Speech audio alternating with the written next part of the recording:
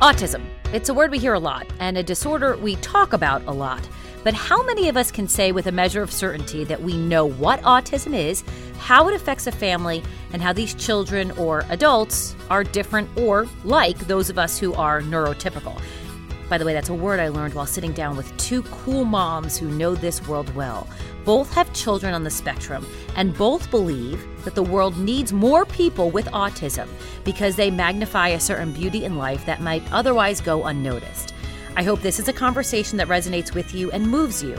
And if you're a parent of an autistic child, or if you fear that your child might be on the spectrum, I hope this conversation allows you to feel encouraged by the road ahead. This is All Good in the Motherhood with Teresa Priolo, part of the Fox 5 Podcast Network. This is an issue that I feel like we as a society talk a lot about, but very few people actually understand, and that's autism. And I had a doctor say to me recently that boys are more susceptible to autism than girls. And I thought to myself, well, I'm a new mom, and I'm a mom of a boy. So A, I should learn about this because I want to be an active and participating member of society. And B, could this be my kid? So I want to learn as much as I can in order to make sure that I'm fully prepared in the event that this arises. And when I was thinking about how we should frame this debate, I didn't want to bring in doctors or nurses or therapists. I want to talk to moms because you guys are the ones that are in the throes of it day in and day out. So two cool moms here with me today. First one I know very well, our executive producer here at Fox 5. She is the boss lady that gets things done at night. Becky, hi. How are you? You have two kids. I do. Nathan is 13 and he has autism. And Andrew is 11 and he does not. And what's the word that we use when you do not have autism? Neurotypical. Neurotypical. Yes. Okay. That's my first new word that I am committing to memory. Yes. And Sarah. Hi. Tell me a little bit about your kids. Okay, so I have three sons. My oldest is 15, and he's neurotypical. And my middle son is 13, and he is what's formerly known as Asperger's syndrome. Okay. And my youngest son is 11, well, almost 11, and he has autism. So out of your three children, two would be considered on the spectrum. Mm-hmm. Okay, yes. So we're going to talk all about this because I am quite versed when it comes to other disabilities. But again, as I said, when it comes to autism, I feel like it's something that we as a society throw around a lot. And we talk about autism, but I don't know that many people actually really get it or understand what life is really like. So first of all, Becky, I'll start with you. Yeah. So your son with autism is 13. Yes. So you've been living with this for 13 years. Yes. Unlike, I would think, a lot of things that you can test for in utero, other disabilities or illnesses or issues, autism, is my understanding, that's not anything that can be tested for beforehand. Right. And at least in our case, and in a lot of cases, Nathan was developing pretty typically. He was slow to develop as far as his physical milestones. So he never really crawled, never really sat up. So we got him physical therapy at 12 months. But he was talking a blue streak. I'll never forget on the day we started the physical therapy evaluation at about 12 months. And in the middle of it, my husband walked into our house because they did the evaluation at our house. And he said, "Oh, hi, Daddy," at 12 months old. So, I mean, he was talking. That's advanced. Yes. And then at about 18 months, he, through physical therapy, had reached all his milestones. He was walking, he was running, sitting up, crawling, everything. So we stopped, and then he just stopped talking. We had stopped physical therapy, so we weren't having therapists in the house every day seeing him, and he stopped. So Daddy became... Nothing. No speech at all. And it was a shock. And at the time I was pregnant with my younger son, Andrew, and was having complications with that and had to be hospitalized. So all the doctors, he's going through a lot. This is his way of dealing. No, there's something wrong with my child. Mm-hmm. And it kind of was like, I felt like I was being blamed as I'm trying to take care of my son who isn't even born yet. So yeah, there is no test. Even when a child is diagnosed, it's more there's no blood tests. There's no scans you can do. So then how do they determine the severity of his autism? Where does he fall on the scale? Or do we even know, really? I would say, they don't really say. I would say Nathan is kind of in the middle. He talks. He tells us exactly what he wants, what he needs. He's not very conversational unless you want to talk about what he wants to talk about. But he can't survive in a typical school. So he goes to a BOCES program, which is still a public program, but it's in a regular middle school. So he does have interaction with typical students, but I would say he's somewhere in the middle. As far as doctors telling me that, I mean, we've kind of gotten to the point where, we just do our thing, and as far as diagnosing and things like that, we don't really do that anymore. Right. At this point. You're just kind of living day by day. Right, exactly. Okay. Sarah, tell me. So now you have two separate instances. Mm-hmm. So your first introduction, I would imagine, would be with your second child, because you had one child that was developing normally and hit all of his milestones, and there were no issues there, right? Right. And as a matter of fact, my oldest was very verbal. He was very articulate at 18 months. And so he and I were having full-blown conversations at such a young age. And to this day, he's very intuitive. His analytical abilities are exceptional. And then when my second son came along, he looked totally different. He was born looking like a football player. My oldest was, this skinny chicken. He's just totally different look. And around 6 months, I actually noticed that I call it mother's instinct. Just the way that he was receiving the world, the way he looked at things, the way he kind of was startled by things, I thought there's something odd here. And he didn't verbalize like my oldest son did. I noticed that pretty quickly. And he was kind of like a Buddha boy. Well, he was. So you just put him someplace and he sat there? Yep, and he W-sat a lot, which isn't, kind of a red What's that, flag. when your legs are out and your hands are in them? Well, it's when your knees, instead of doing crisscross applesauce, they go the other way, so it looks like a W. Got it. And that's because he still has very low tone, or hypotonia, which is common with autism diagnosis as well. So my middle guy, he was not talking and not pointing. He wasn't interested in things that you would typically see babies and interested in. I was concerned enough, so we got the early intervention people to come in and do an evaluation, and he was delayed in both expressive and receptive language. So he wasn't speaking to you, and when you spoke to him, he wasn't returning. Right. It was as if he was in his own world and didn't really have any interest in what's going on outside of his world. He loved electronics. He loved certain TV shows like Blue's Clues. He was obsessed with Blue's Clues.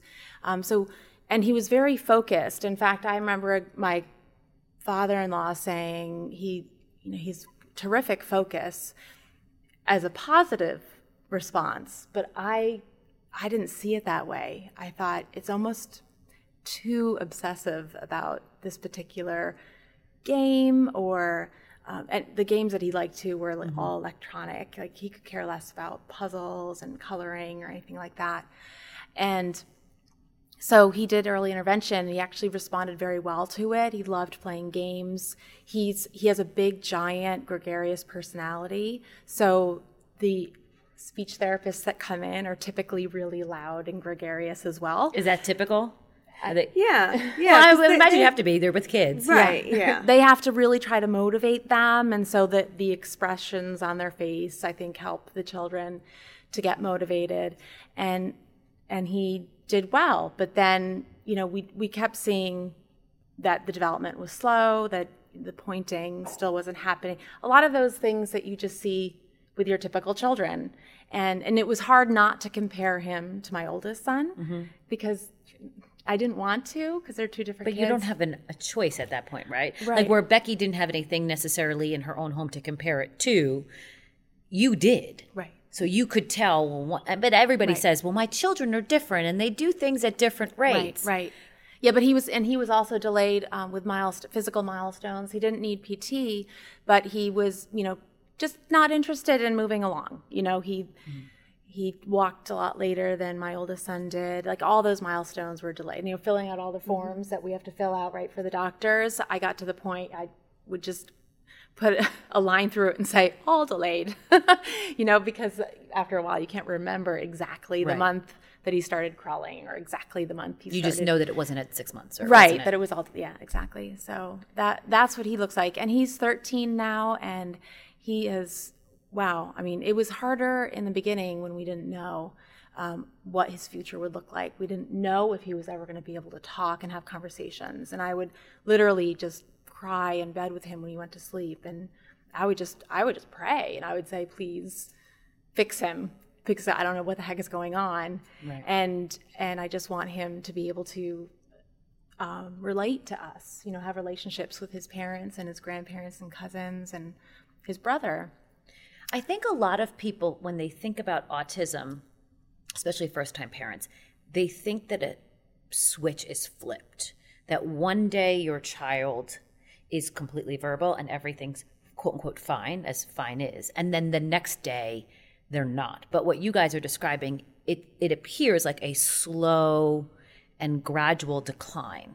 Well, even if it happens only over the course of a few months. Like with Nathan, as far as the verbal and the verbal skills and the eye contact, it was like a switch was turned off. But there were, like Sarah said, there were mother's intuition before that. Mm-hmm. Like you just have feelings that something's not quite right. And, when we did the physical evaluation with the early intervention, I said, is there anything else? And all his scores for everything other than physical, he was way above where he was supposed to be. Were they looking at you like, lady, this guy's fine? Right. Yeah. And they do. And even when he was diagnosed, everyone was like, oh, this is something he's going to grow out of. And this is doctors and special ed teachers and speech therapists. And in my heart, I just knew that, not that there was something wrong with him, because there is nothing wrong with him. I mean, he is, and, I actually said this to Dari Alexander recently, our 10 o'clock anchor. I said, Nathan is the most amazing person I've ever met. And she started to cry. She said, that's amazing that you say that. I said, it's true. I said, no one in my life has taught me as much as Nathan has taught me. And every day it's new things, and just seeing the world through his eyes. And, it's just, I wish I could look at the world the way Nathan looks at it. Everything is black or white. There is no, and sometimes that's hard. There's no middle for Nathan. But that's okay. In some ways, that's hard because, it's the world isn't black or white. But at the same time, for him, it's just everything. It's just I can't even put it into words. I think for a lot of people, they would, if somebody didn't have autism, they would simply call that person decisive. Yes, they would just say they like what they like. Yeah, they know what they want. Exactly. Yes. But because he has autism, now we know that it's a cognitive thing, or right. Like his mind or brain sort of falls on one side or the other. Mm-hmm. But I love that, and I think, and to hear you say that he is the most amazing person, that's not shocking to me, because I grew up in a family with somebody with a disability, with cerebral palsy. So I understand that, because I have lived in a world where you get to see somebody who is not like everybody else necessarily, or by textbook purposes, teach you just really how amazing the world can actually be without all the bullshit. Yeah.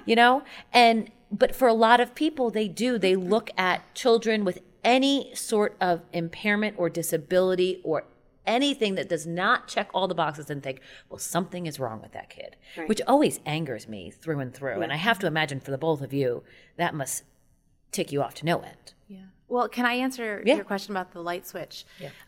The first thing I thought of was that, and I didn't really realize this until years, like a decade into having, 3 children, 2 with autism. Every child with autism at their challenges and their gifts that come with autism are as unique as their own fingerprint.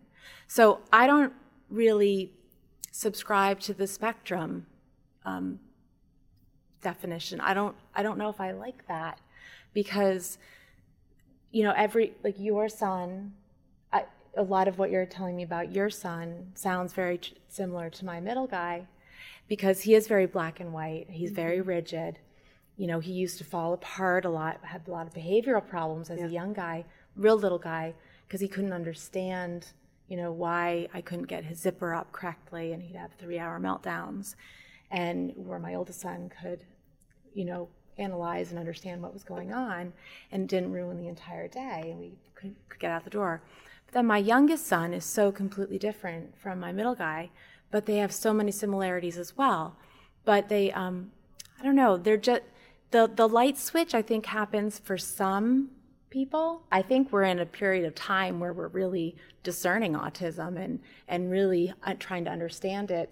And from what from a mother's from my perspective, I feel like that the world needs autistic people. Yes.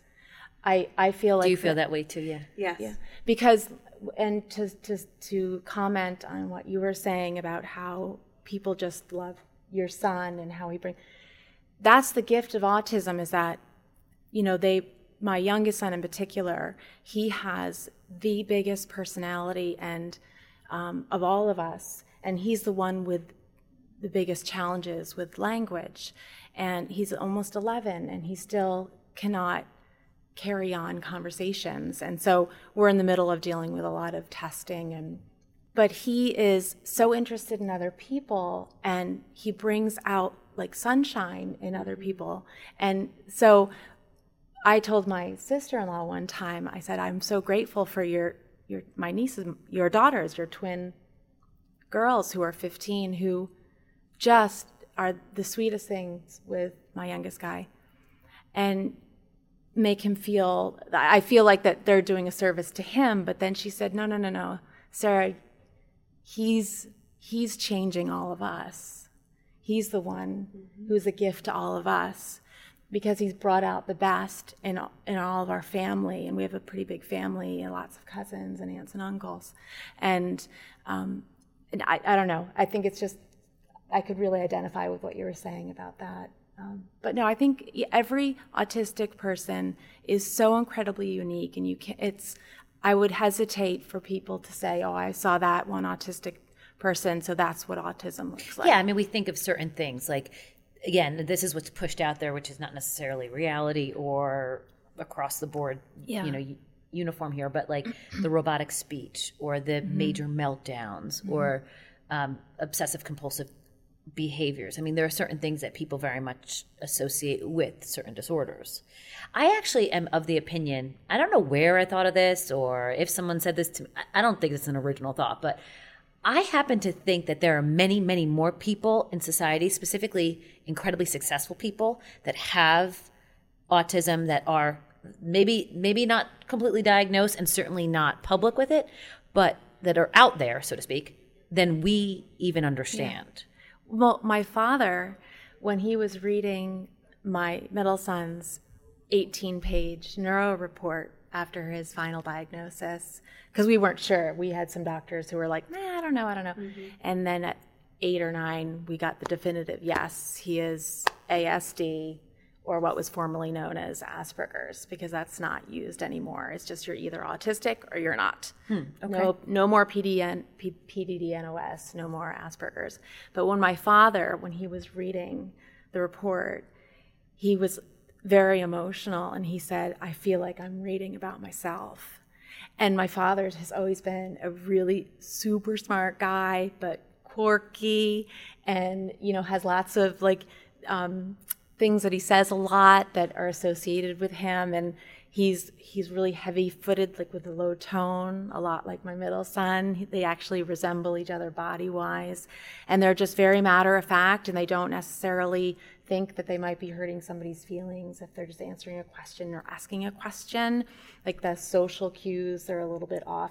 So my father, he didn't talk until he was 6 years old, And so I think for my father, he was relieved to say, you know what, I think I probably would have been diagnosed on the spectrum back way, 70 years ago when he was really struggling as a youngster. And he's so grateful that his grandsons can be, have the opportunity to have the services that they need to have. And he's learning a lot about himself now. Through that. Through the all the information. Becky, what is it like to have a name associated with it? Is that a relief? For me, it was a relief. Nathan was finally diagnosed when he was 22 months. So right after Andrew was born, I took him to a developmental pediatrician. And I had felt for so long that everyone was looking at me, blaming my difficult pregnancy with Drew. And it was just, I sat there as they said it, and I I knew that. Mm-hmm. And at the time, he was diagnosed with PDD-NOS, which is pervasive developmental disorder not otherwise specified, which seems very vague. Yes. Is that what it's intended to be? Yes. Okay, good. So we have no idea is basically what they're telling you. Right. But on the autism spectrum. But now there is not that diagnosis anymore, like Asperger's. It's now just ASD, autism spectrum disorder, or not. And to me, once I got to the car, I just started to cry, not because I was sad or because I was mourning the loss of, a lot of people feel like they're mourning the loss of the child that they thought that they had. It was just, I felt like people weren't going to look at me like I was crazy anymore. That people weren't going to say, there's nothing wrong with your child. Would you just leave him alone? Like I knew, and again, not to say that there's anything wrong with him, but I knew that there was something different. And I knew that the good thing about that diagnosis is that it opens up so much as far as early intervention and once they're in school services. So to me, I don't really care. Call it whatever you want. I just want to get for Nathan what he needs to help him become all that he can be. If he does not develop above where he is today for the rest of his life, that's fine. As long as we're doing everything that we can to help him get to that location, to that spot. So, we immediately started early intervention, and that was tough because he got more than 20 hours a week of services in our house. So it was... So that's 4 hours a day if you're looking at a normal work week. Right. And he's not even 2 years old. He needs naps. He needs a break. I have a newborn in the house. So, but I feel like that did help us get to Nathan to where he is today. And, being in the school that he's in, finding the right place and finding the right services is so hard because there is no manual. No one says, okay, here's your child with autism. Here's an owner's manual for him. No, you have to find everything out yourself, and no one's going to say, this is what you're entitled to. This is what you should be getting. So, having other parents who you can talk to is so important. And, I feel like with even a kid at this point who I don't know that there's anything wrong. I don't believe that there is, and he's developing the way he should. I still feel like, well, my owner's manual must have gotten lost someplace, thrown out the window. Like, no one tells you anything. People think they're telling you things about having a baby, but they don't actually tell you the shit that you need to know. Right. I can't imagine then now thinking, okay, on top of that, I now need to add a whole nother layer of complication. Right. And for his entire life, essentially. Right. Did you feel the sense of relief that she felt, or was it different for you? With my middle guy, I think I was really numb. And my youngest son, I had more of an emotional reaction to because I didn't see it. Oddly, I was hyper-focused on my 13-year-old, and my youngest son, he was developing quite typically. And where his autism took him was he developed, and then all of a sudden he just was stagnant, and then he kind of disappeared. It's like he kind of fell back into the shadows. And like you can see it in pictures. I can't stand to look at the pictures of during this couple year period where he just never smiled. It's like he completely disappeared. Like this beautiful, happy, healthy little boy just disappeared. And I don't know why. Mm-hmm. I don't know why. I do know the statistics that say that if you have one child on the spectrum, your next child will, there's a greater chance that your second child will be on the spectrum as well. And that we're pretty much textbook in our family. But you're not, because yours does not. Right. So that's that's so interesting. Yeah. Yeah. That's what I love about having both of you here, is that your stories are so similar in some ways and so different. Yeah. So continue. So when you... So with my 11-year-old, he... when we got the diagnosis, it was so definitive. Like the neurologist was so confident that it was autism, where with my 13-year-old, they weren't sure. So there was that chance, okay, it was PDD-NOS, as a matter of fact. So we thought, okay, well then maybe one day he'll be undiagnosed, which I heard, then that's confusing. Well, does it mean he never had autism to begin with? Or did you cure it? Right, exactly. So I think it's great they got rid of that, the Asperger's and the PD. That's my opinion.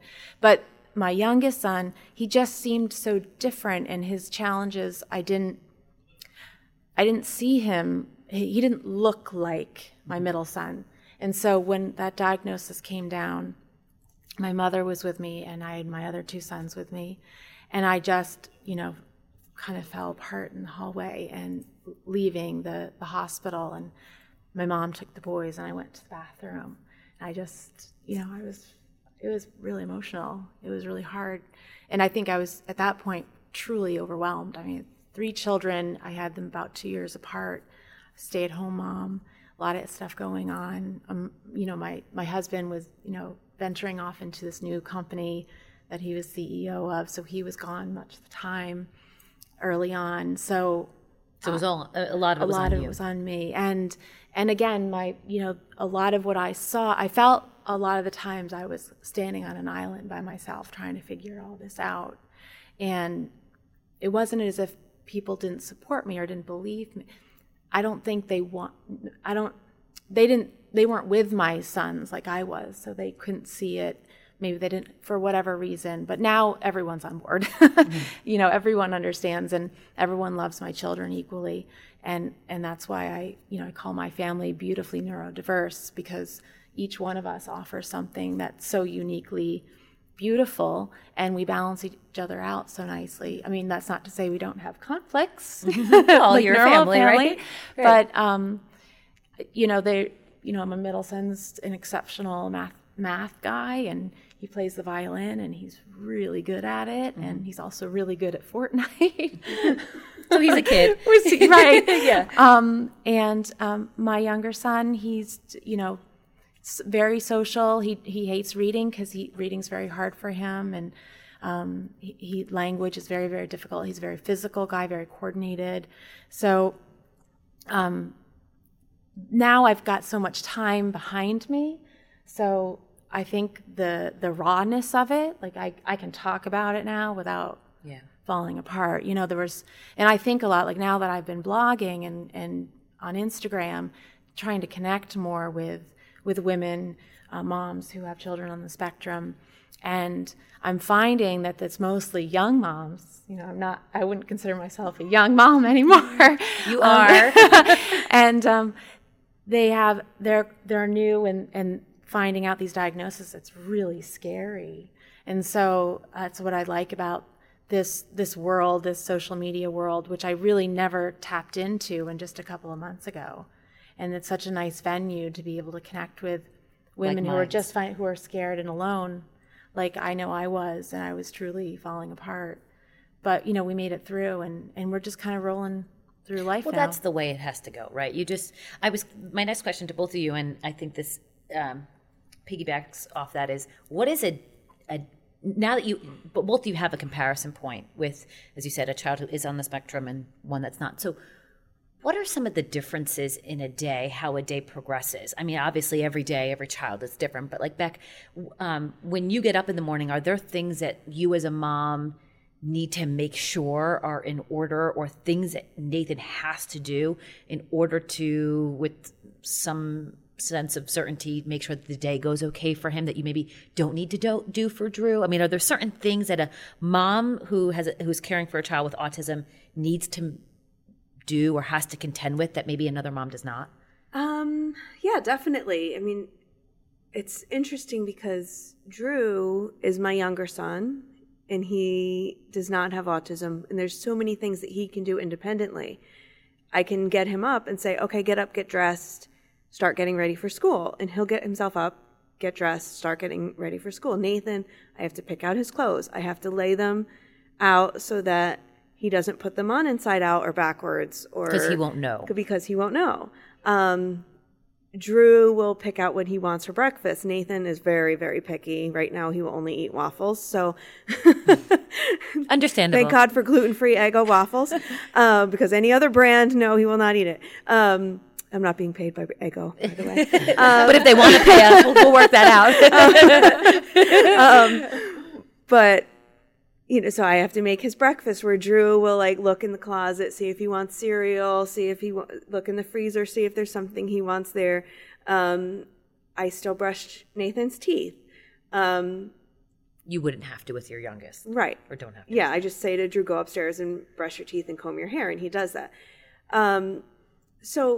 But then also he needs a routine. He knows that in the morning the alarm goes off at 6:15, and you know everything has at 7:20.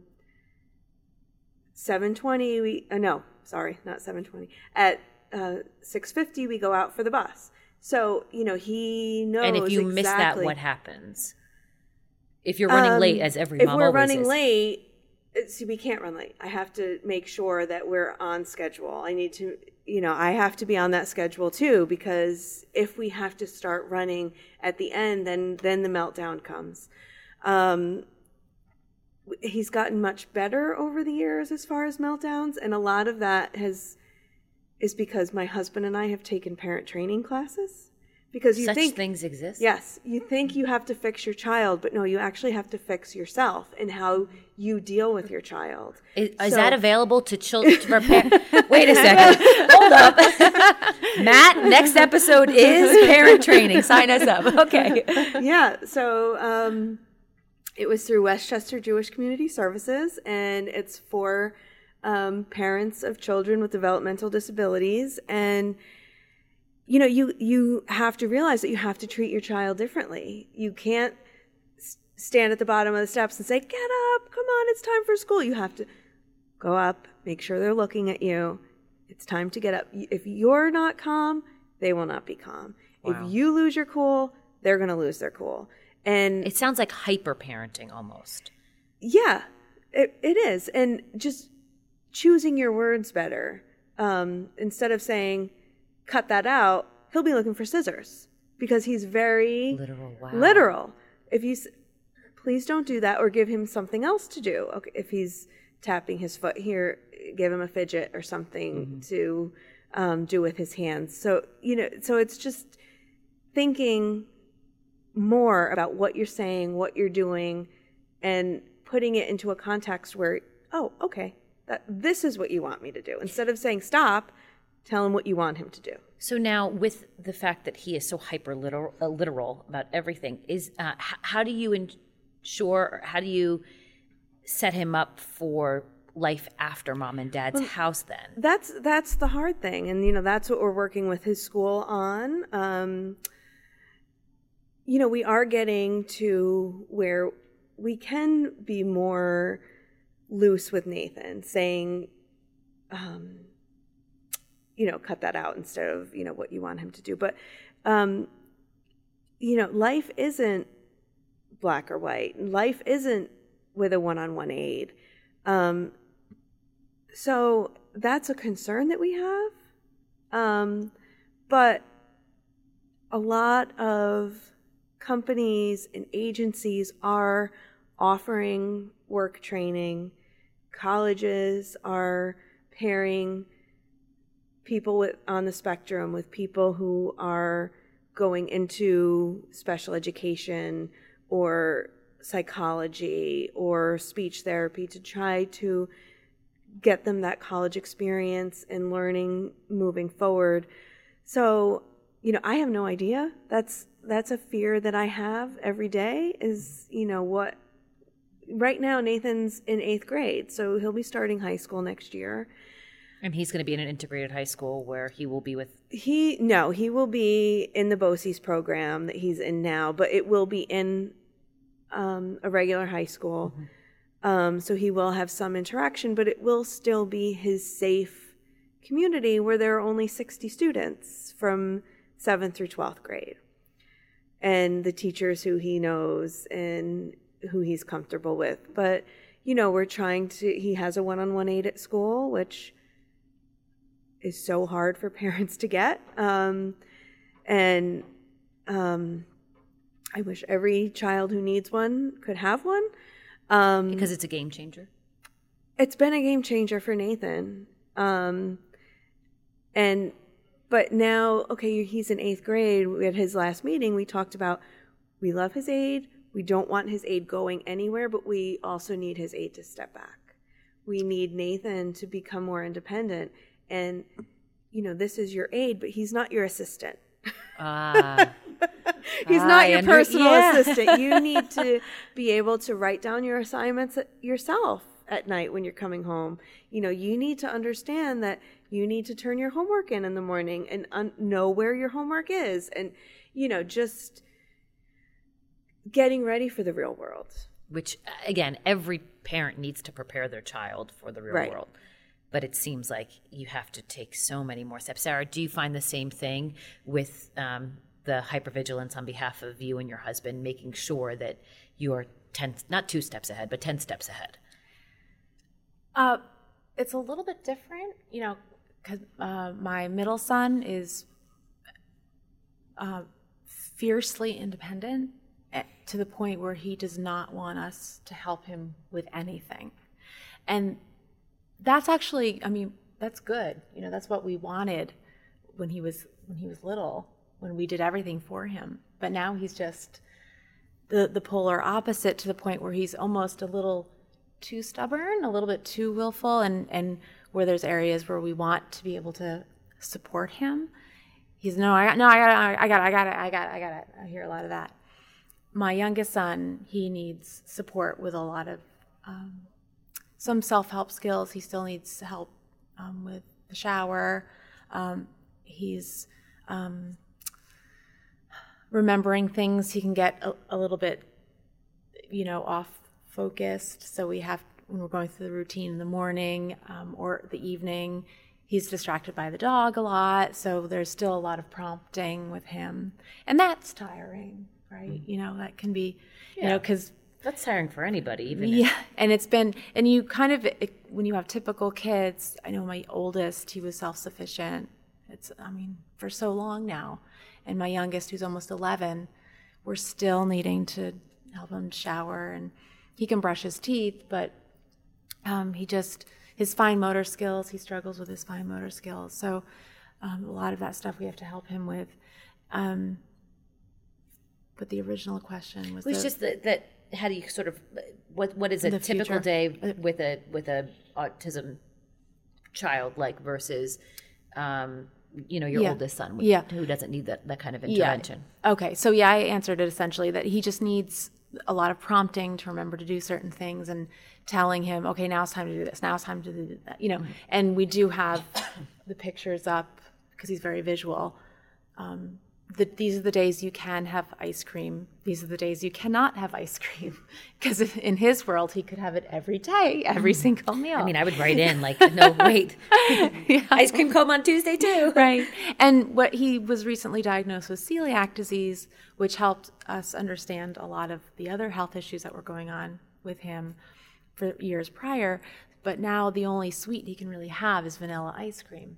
There's nothing wrong with vanilla ice cream. Yeah, but he just can't have a lot, Yeah. So he'll be combative with that a lot, and very willful about wanting to get it. And sometimes it's just so tiring to fight that over and over again. No, it's not Friday. Friday's the day that you get your ice cream. And my oldest son, I don't have to ask him to do anything. He does it all. He takes care of it.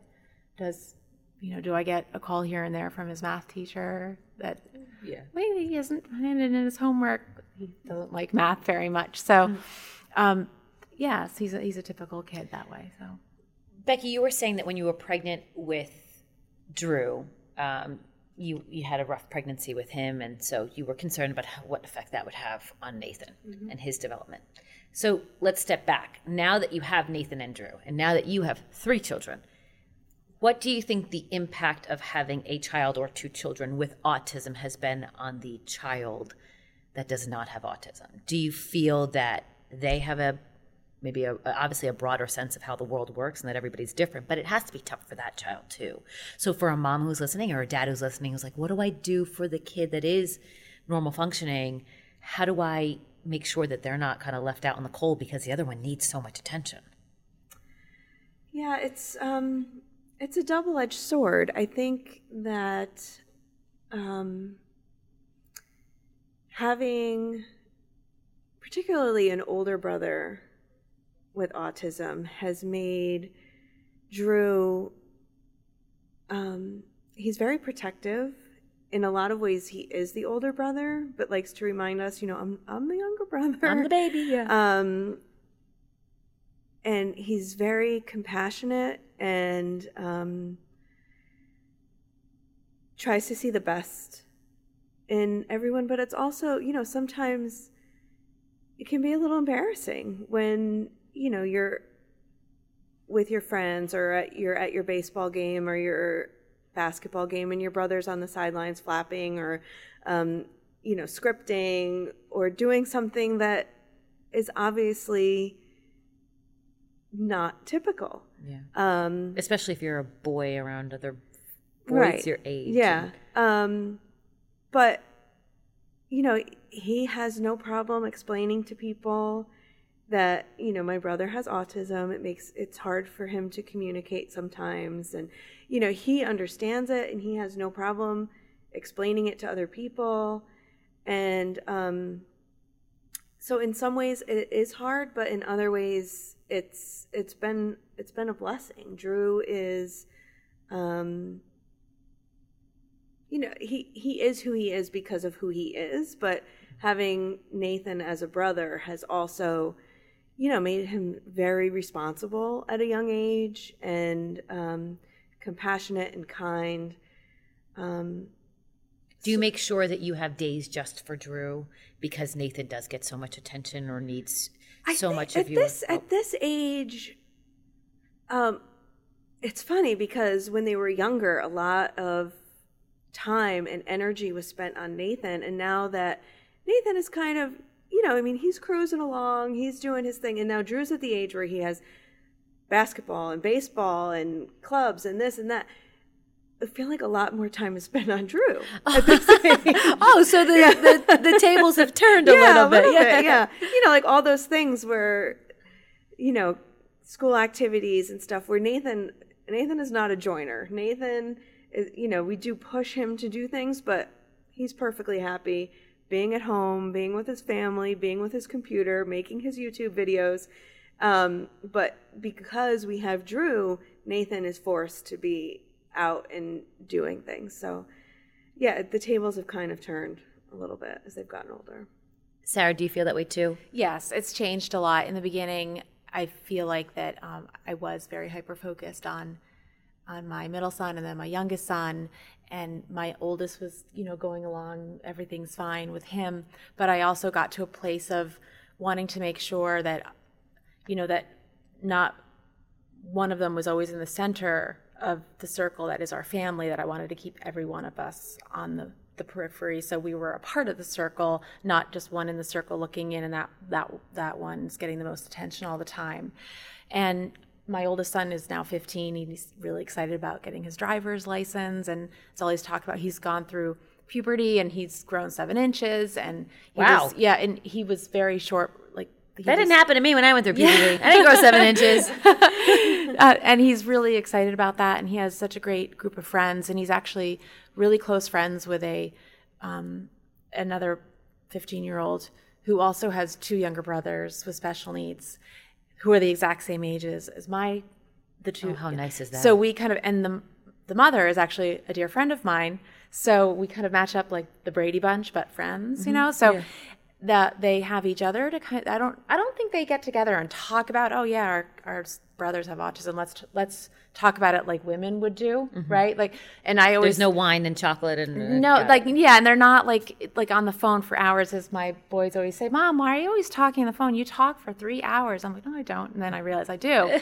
And because I need to, that's just my nature. I think it's a very female thing as well. So, you know, my oldest son, he doesn't really need to talk about it as much, but I can tell there are times, and my middle son too, because he has what he says less beans in the jar of his autism. That's how he describes autism, because he said, well, how much autism is in my youngest? And he said, is it more, like, if there were beans, are there more beans or less beans? And he wanted to make sure that he had more beans than my younger son. That's how he understood it. He didn't understand the spectrum. He didn't get that at all. But so he glass half full, glass half empty sort of thing. Well, like how, like if he was a jar, like if he was like this, and like he has this much autism in him, and then my younger son has that much autism in him. Right. And so that's how he understood it. And so he likes to be able to explain to other people. He's very vocal, much more so than my oldest son. He'll be vocal with people saying, oh, he's doing that because he's autism. And he gets kind of annoyed, though, sometimes, too, because he's 13. My older son he backs away. He doesn't want to get involved in any kind of, like, anything that makes people uncomfortable. He's a conflict avoider type kid. But, and he definitely, I don't think he'll want to do anything regarding special needs in his lifetime. He's lived it already, a lot of it. So he's looking at other things in the world to do and wants to get as far away as possible. But he is the most amazing big brother to his younger brothers. I mean, I'm so grateful for that. Let's talk about safe spaces. Where or is it sort of universally known, like, where you feel like you can take your boys that they're understood? So in my mind, I'm thinking, like, for example, with my brother who had cerebral palsy, my dad always used to take him to the same diner to have pancakes every single weekend. And they didn't care if he was screaming, hitting the table, throwing pancakes. Didn't matter what was going on. They were like, and you want another plate? We'll get you another plate.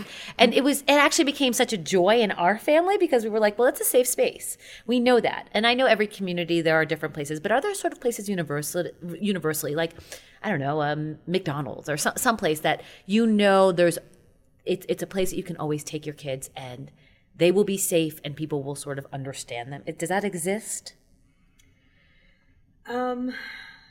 I mean, we do have a diner that we go to all the time, and, like, they know Nathan, and they know Nathan also has celiac disease, which is a shared trait. Yes. Yep. So, you know, they make his gluten-free pancakes, but I mean, I think, you know, Nathan's place is Disney World. Yes. Yes. Well, my place is Disney World too, but I don't have it. And you know, it's just we've been taking him there his whole life, and it's just, he can eat when he wants to eat, he can ride the rides that he wants, and he's accepted.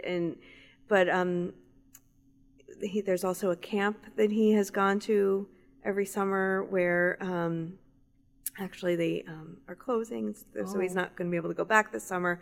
But it's just, every child was always accepted for who they are and where they are, and loved for that. So, you know, I mean, you find your community and you find your places, and you know, and when you find those places, it's just, you know, you feel like you're home. It's I would imagine it's gold. Yeah.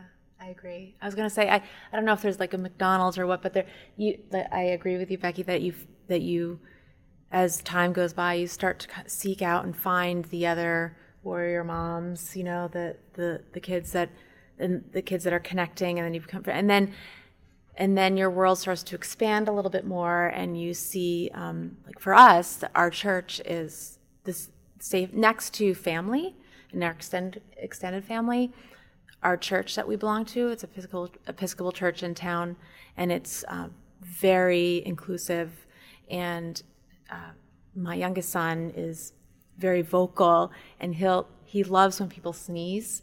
So he'll, like, in the middle of the sermon, he'll hear somebody sneeze and he'll stand up and he'll say, "Vasiu!"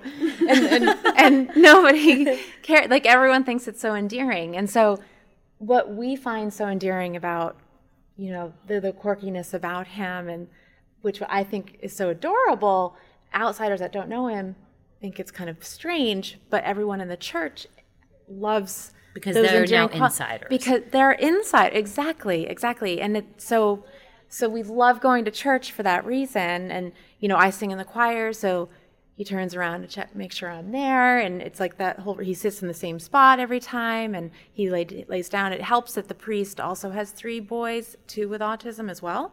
Wow. But they're older. She's got about a decade on me with the kids, but she's an amazing priest and has this community of just such acceptance and diversity. We're just really, really grateful for that community. You know, second to family being so accepting, that is probably next in line. There are so many other questions that I can ask you guys, and this could go on forever. But like the one thing for those who are listening, who again either just got the diagnosis or think that something might be up, what do we tell them? So what do we say to other moms, other dads, or even just concerned relatives that think that they see something maybe, or that they might notice that something's off? You know, the picture that you both paint is one that is very manageable, that it seems like, albeit tough, life is doable. This is that it's not a burden. And maybe day to day is really tough, but it just, the sense I get is that life is beautiful and life is doable as long as you kind of put the right tools and, you know, things in place. Yeah, is that an accurate reading of it, or what do we tell people at home who might be really freaking out if they are just getting this diagnosis? Well, I'll tell you what I've had this experience with a dad who a couple years ago he came to me and told me he got the diagnosis, and he was in tears. It was actually the contractor of the house that he was expanding our house, and he came in one day and he told me that his son was diagnosed with autism, and he was just like I thought he was going to have a breakdown right there. Meanwhile, I'm, you know, years, I think at that point, like 9-10 years into autism with 2. And I wanted to say, it's going to be okay, Sean. It's okay. It's going to be okay. Just, you know, just do what the pediatrician tells you to do. Get, you know, the necessary tests that you need to get done. Get them into early intervention as early as possible. Get that diagnosis, because it's only going to help your child, because like you said, you know, right, I don't really care about the diagnosis. It just helps your child to get the services they need. And then just time takes time, because then you have to, I think you get to a place of, you grow into acceptance. Like, this is our family, and you can't imagine it any other way. And not that I wish I could have a magic pill to make my 2 sons with autism not have autism. I would wish maybe there's a pill that maybe would speed up the language development, or maybe help my middle son be a little less impulsive and less rigid and more flexible. But, you know, with therapy and with age, it gets easier. So, and then it's also, you know, as a parent, you know, my husband and I don't know if you know, there's a huge, I guess statistics also say that divorce is more prevalent when you have children on the spectrum. Disabilities in general also. I agree, absolutely. Yes, I didn't mean to omit them, but others. But fortunately, my husband and I dodged that bullet. Did we go through a period that was really hard? Yeah, absolutely. But, you know, we love our children, we love each other, and we really wanted to make it work. So we had to do a lot of changing ourselves. You know, we had to step up to the plate and, okay, it's time for us to really adult and be responsible and do the right thing. And this is not about us. You know, this is about our children and getting the best services for them. And we've got to let go of our egos. We got to let go of fear. and we've got to trust, that we're that things will be okay. Easy hindsight is, easier said than done when you're just new in the throes of it. But distance it's nice to remind people of distance. Perspective, Yeah. Beck. For someone who's just going through it, it is hard. It is overwhelming. Like I said, no one tells you, okay, now go and do this. I would say take care of yourself, take care of your relationships, take care of your children, and if you need help, get yourself help. That's a great tip. I had to see a therapist. I had to, take some antidepressants for a while. It's overwhelming, and it's all put on the parents. But it's worth it in the long run. Having that 20 hours of therapy in my house every week, I thought I was going stir crazy. But, it's what you need to do. And you were given this gift of this child, and, there is help out there for you. And, don't be afraid to seek it out. That would be my advice. And trust, I think, the mother's intuition and father's intuition. I don't want to, forget about the fathers. But if you really feel like I had the same thing, I really felt like something was going on, and I didn't back down. I couldn't back down, even though I had everyone saying, "Yeah, he's fine. He'll grow out of it. He'll grow out of it." And I just stuck. Like, if there's something in you that's saying there's something not right, just get testing done. At least give yourself peace of mind, And even if you get an answer that says, "Oh, he or she is fine," and you still feel, just stay on top of that. Just trust your gut. Yeah, if that I agree with that. If you know that there's something not right, and one doctor says, "Oh no, they're fine," try someone else. There's so many different paths to a diagnosis. You went to a neurologist. We went to a developmental pediatrician. You can see a psychologist. There's different doctors, and that's one of the things that makes this so difficult, is that there's not one outlet. There's not one outlet. There's not one test. There's, you're the parent. You know your child better than anyone, and I do know people who, when the child was young, the parent thought something was not okay. They were told that everything was okay, and now that they're reaching the teenage years, there's still issues, and they've missed that critical window. Right, exactly. Of being able to not fix it, but intervene. And I just want to add that it's hard to the word autism. Like, I know when I was just having kids, it was such a really, really scary word. I don't know if it's still a really, really scary word. I think it's still pretty scary to a lot of people that don't understand it. Yeah, and with understanding it gets better, but not listening to your gut, or if you don't have a gut and somebody's saying, "I think something's up," and not reaching out to see if there is something going on is only a disservice to your child. And because I followed my gut, because I really fought to get services, say that there's something going on, life is not so difficult anymore. Like I feel like me sitting here coming into the city today, I couldn't have done even 2 years ago, because there was always stuff going on at school and getting phone calls from school and whatnot. But I think it just makes life easier if you're not afraid of that word. Know that your child's always going to be your child, no matter what label, quote unquote label, is put on them.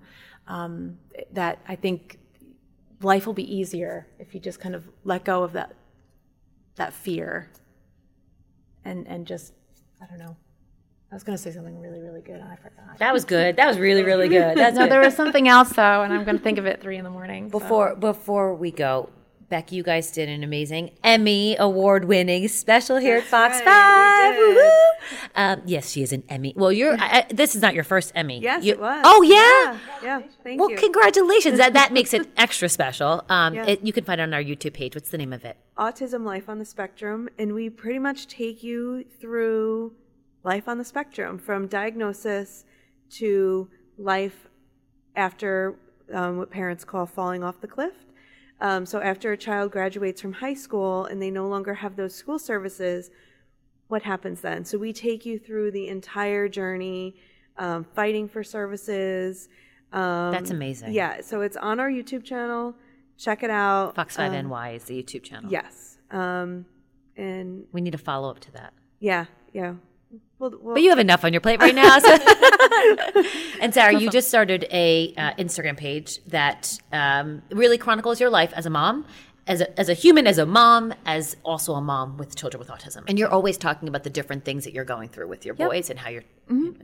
Well, again, like I said, as a mom of a 9-month-old, I can only hope that my little guy sees the world the way that your children have, because the way that you guys, as I said before, paint it doesn't seem so bad. It actually seems really lovely and wonderful. And I can only hope that the people that my kid interacts with open up his eyes to the beauty of this whole thing and the mess of this whole thing that we call life, the way that your kids have. So thank you. Having children, you never know what you're going to get. We got typical into atypical children, and it changed my husband and I so much, and it really, I think it made me a better person. Not that I was a judgmental, I don't think anyone who knows me from my past would ever say, oh, she was such a Matt went to college with her, so we'll get those stories later. I don't know. But I think if the acceptance part of having an autism diagnosis means that you also have to kind of accept that you need to change yourself, and love your child despite, the challenges that they have. And that, I don't know, I like the person I've become. I like the marriage that I have with my husband. I like how we're considered kind and compassionate people, and people will go to us because we're very open. Yeah. And we're very real about our life. We're not ashamed to talk about our children with special needs. So that's what, in terms of connections, that's when you start, if you're talking openly about it, you're going to find people who know the right psychiatrists, who know the best. Share your goods. That's right. The thing. Like women, we often talk about the secrets that we have or whatever. Did this happen to you? Yeah. But share them. If someone asks you for OT or whatever, tell them. Yeah. Especially if you've got a good one. Damn it, you've saved them hours of research and trial and error. Open up the book. All right, guys, thanks. Thank you. This is All Good in the Motherhood with Teresa Priolo, part of the Fox 5 Podcast Network. This episode was recorded, edited, mixed, made awesome by Matt Onimus. The executive producers are myself, Matt Onimus, and Imad Ashgar. Byron Harmon is VP of News, and our Vice President and General Manager of Fox 5 is Lou Leone.